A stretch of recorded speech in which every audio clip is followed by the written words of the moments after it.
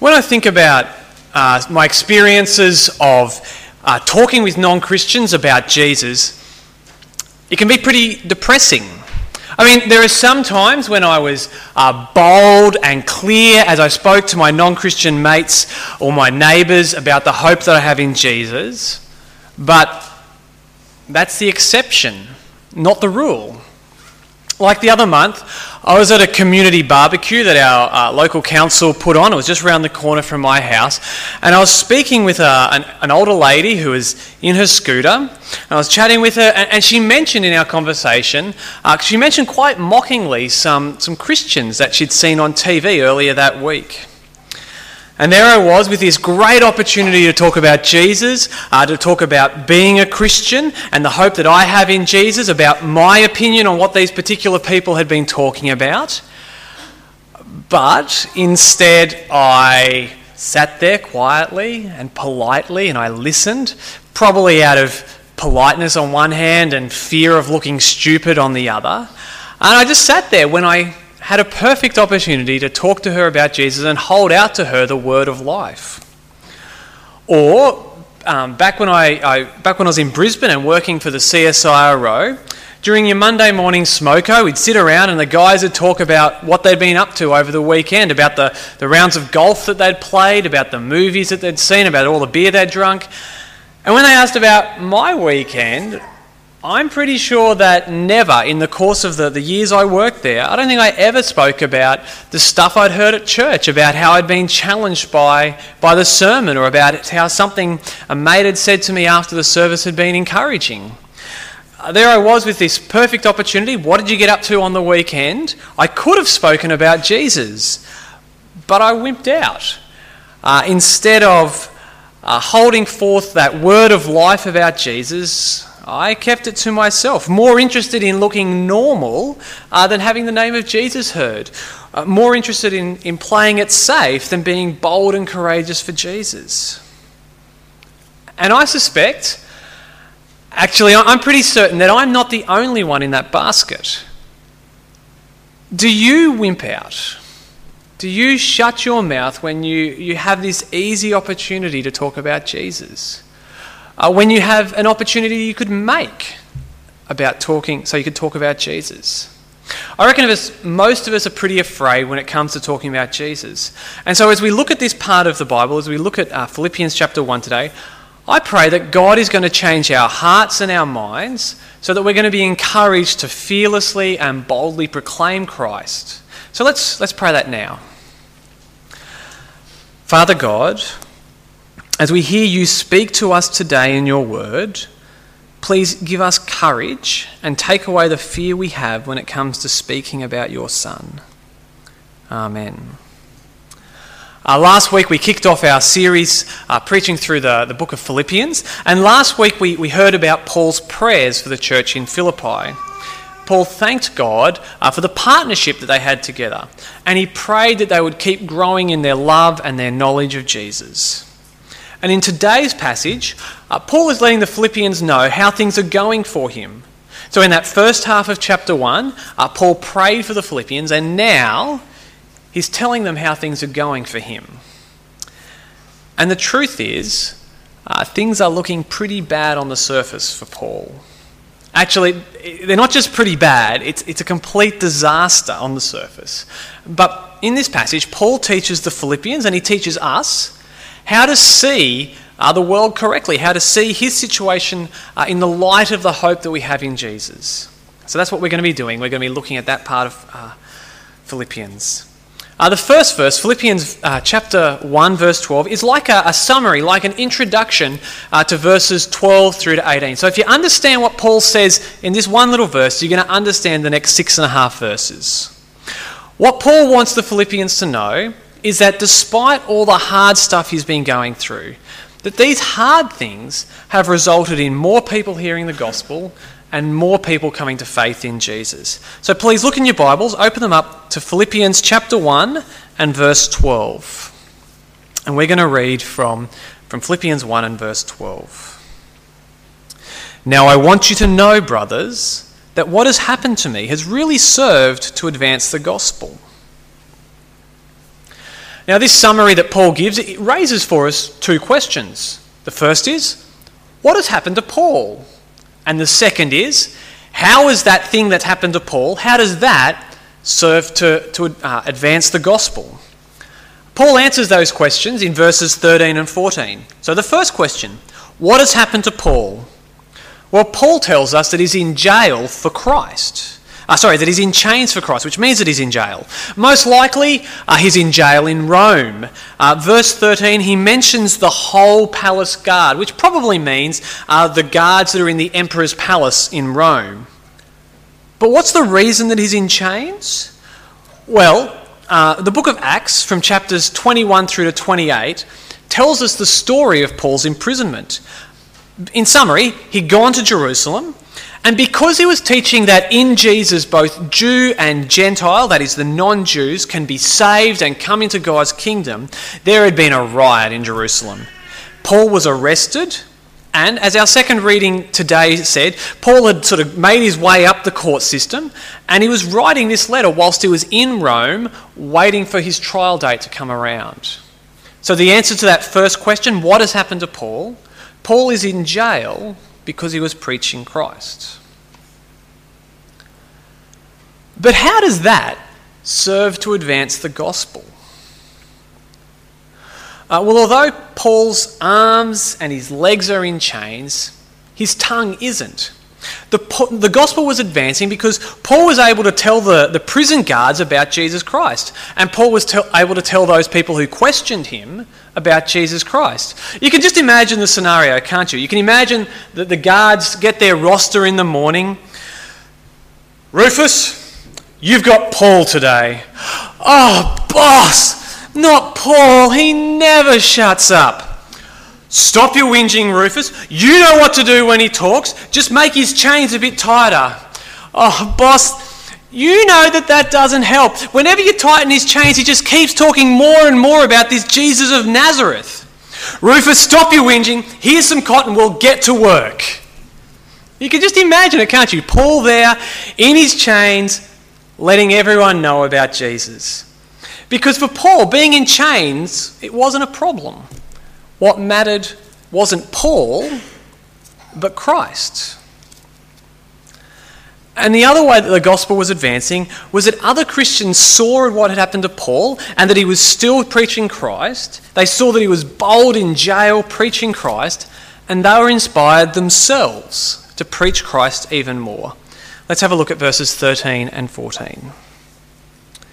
As a result, it has become clear throughout the whole palace guard and to everyone else that I am in chains for Christ.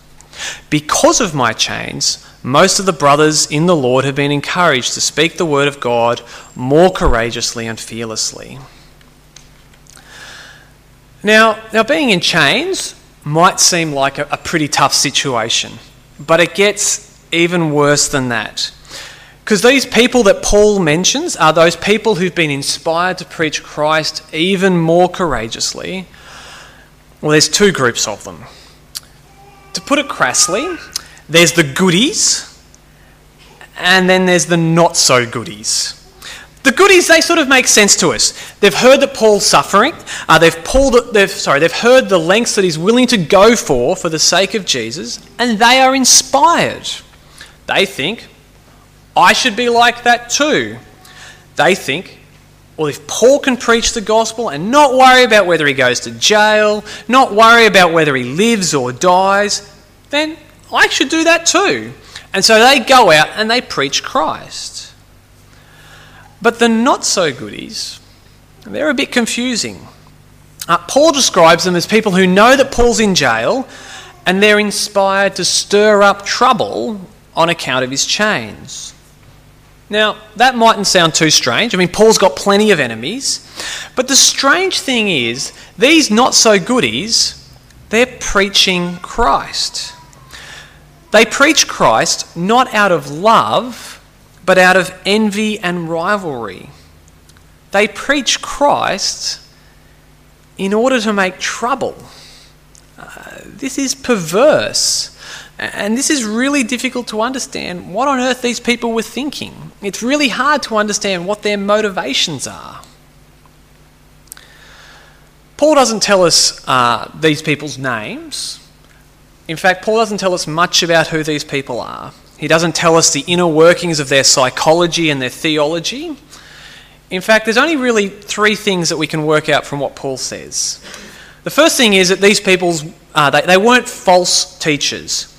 And we know that because in Philippians chapter 3 and in all sorts of other places in his writings, when he talks about false teachers, Paul is really, really hard on them.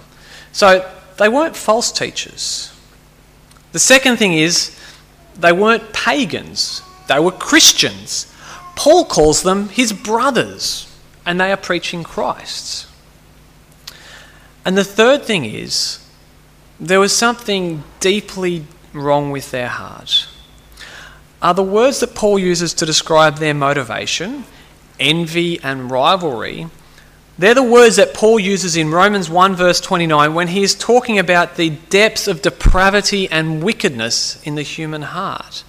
They are not good character traits. Paul doesn't tell us much about these not-so-goodies, but I think that's the point. Paul doesn't want to demonise these people, even though they're preaching Christ out of envy and rivalry. Paul doesn't want the Philippians to demonise them. Paul doesn't even want the Philippians to worry about what these guys are doing. But rather, Paul wants the Philippians to join with him in rejoicing. To join with him in rejoicing that Christ is being preached. Let's read verses 15 through to 18. It is true that some preach Christ out of envy and rivalry, but others out of goodwill. The latter do so in love, knowing that I am put here for the defence of the gospel. The former preach Christ out of selfish ambition, not sincerely, supposing that they can stir up trouble for me while I am in chains. But what does it matter? The important thing is that in every way, whether from false motives or true, Christ is preached, and because of this I rejoice.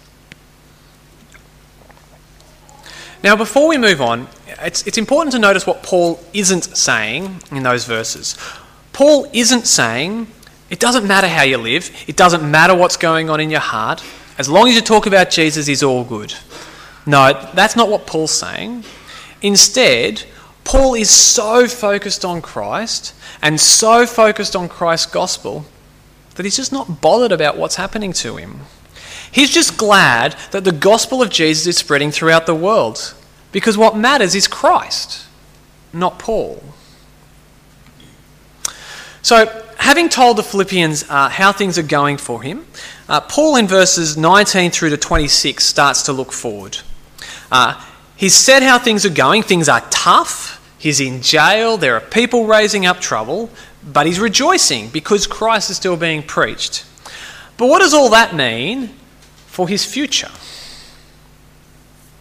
Remember last week how Paul thanked God for the partnership that he had with the Philippians. Well, Paul's future is tied up with that partnership.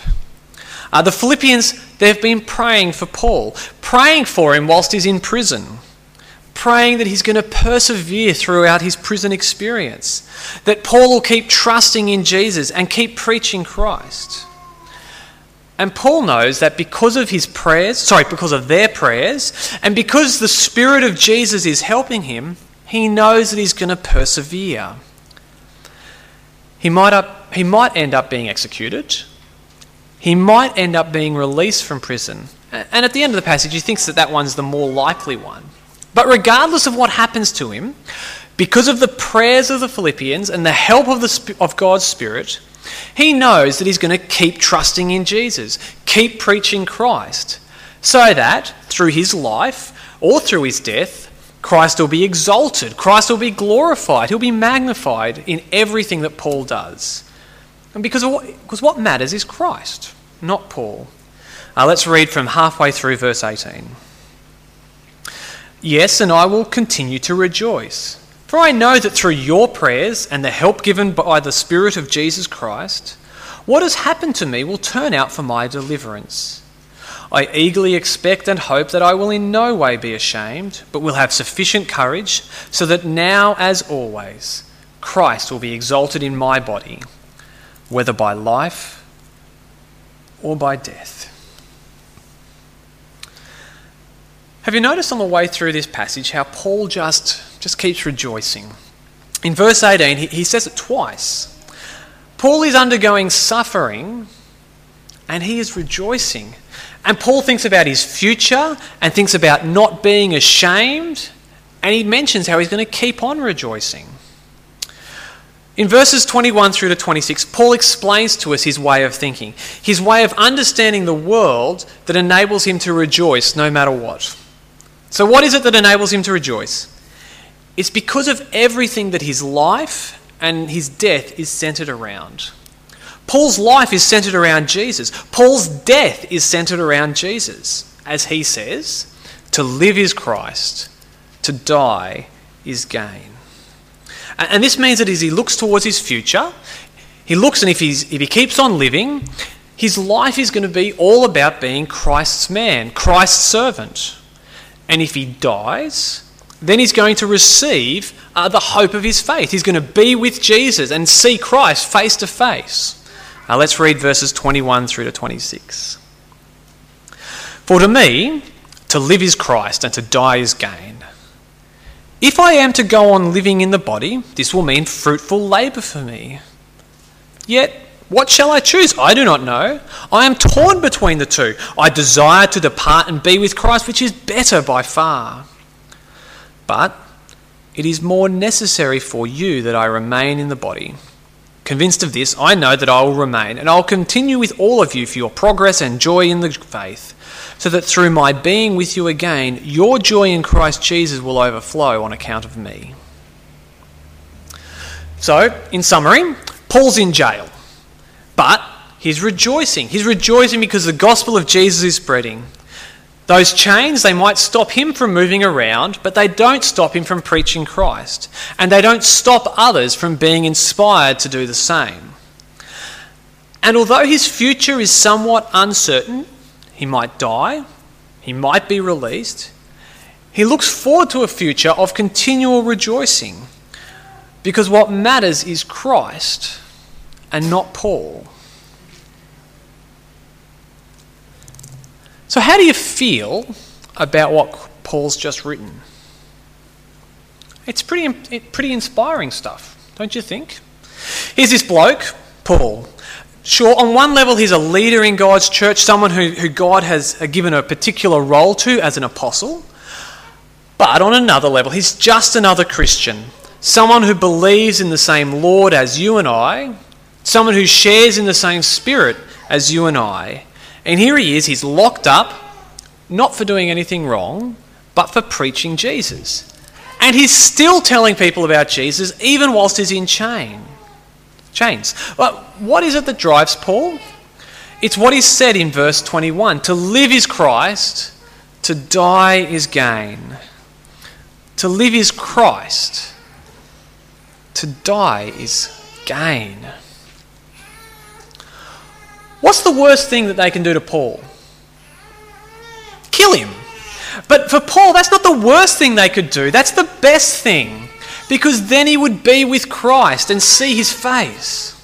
And so, because of that, because there's nothing holding him back, he can get on with preaching Jesus boldly. And others are inspired to do the same.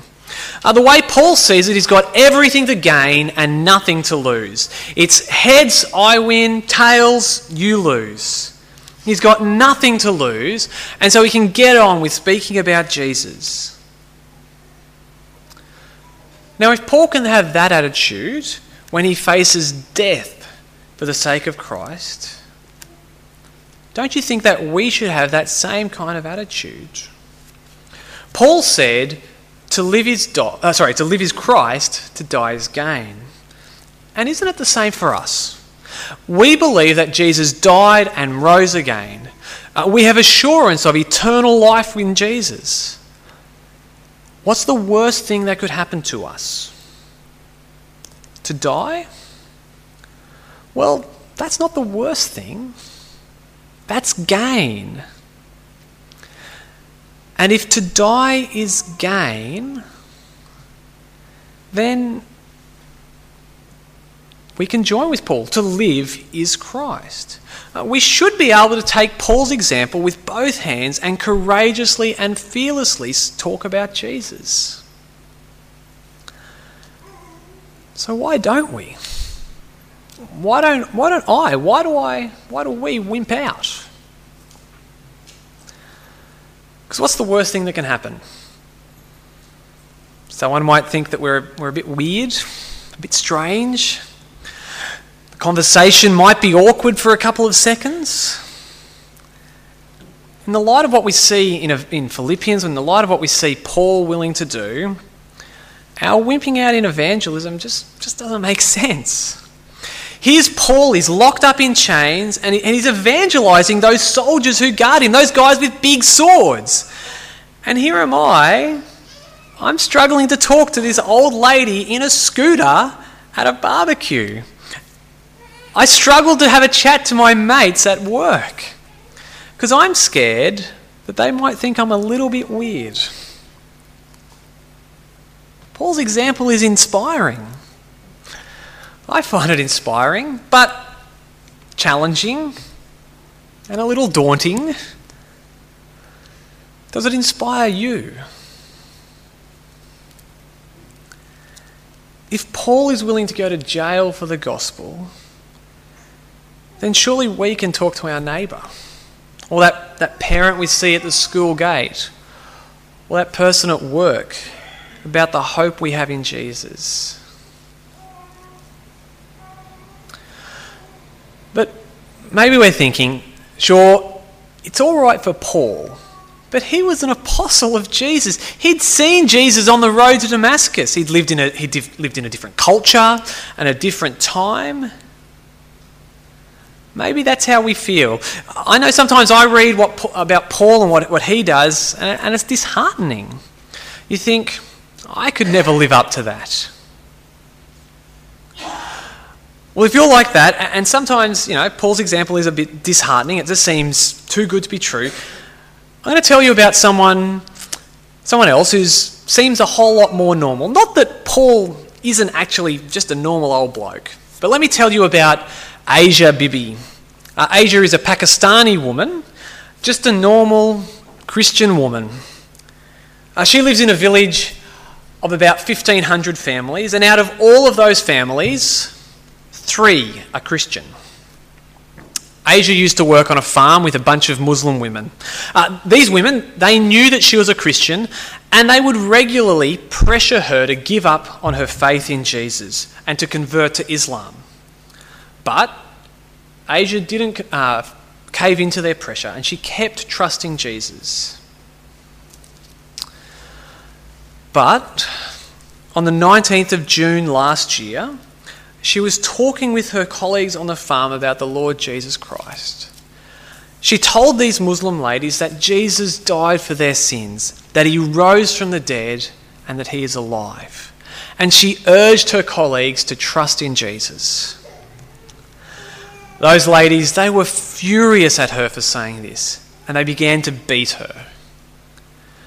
Then some men came and they dragged her away and locked her up. And they made a public announcement over the mosque speakers saying what she'd done and saying that they were going to parade her through the streets.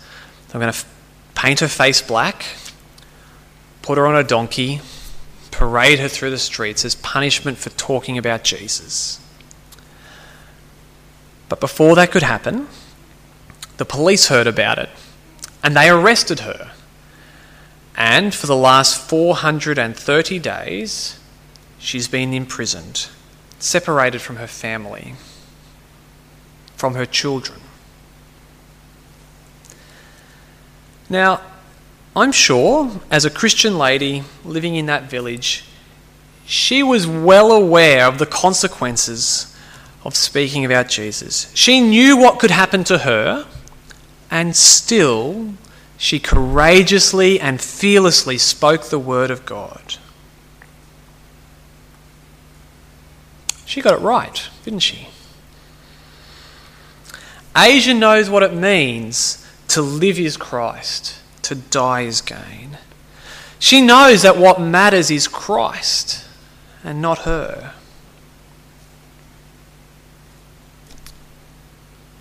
I hear her story, and I hear Paul's story,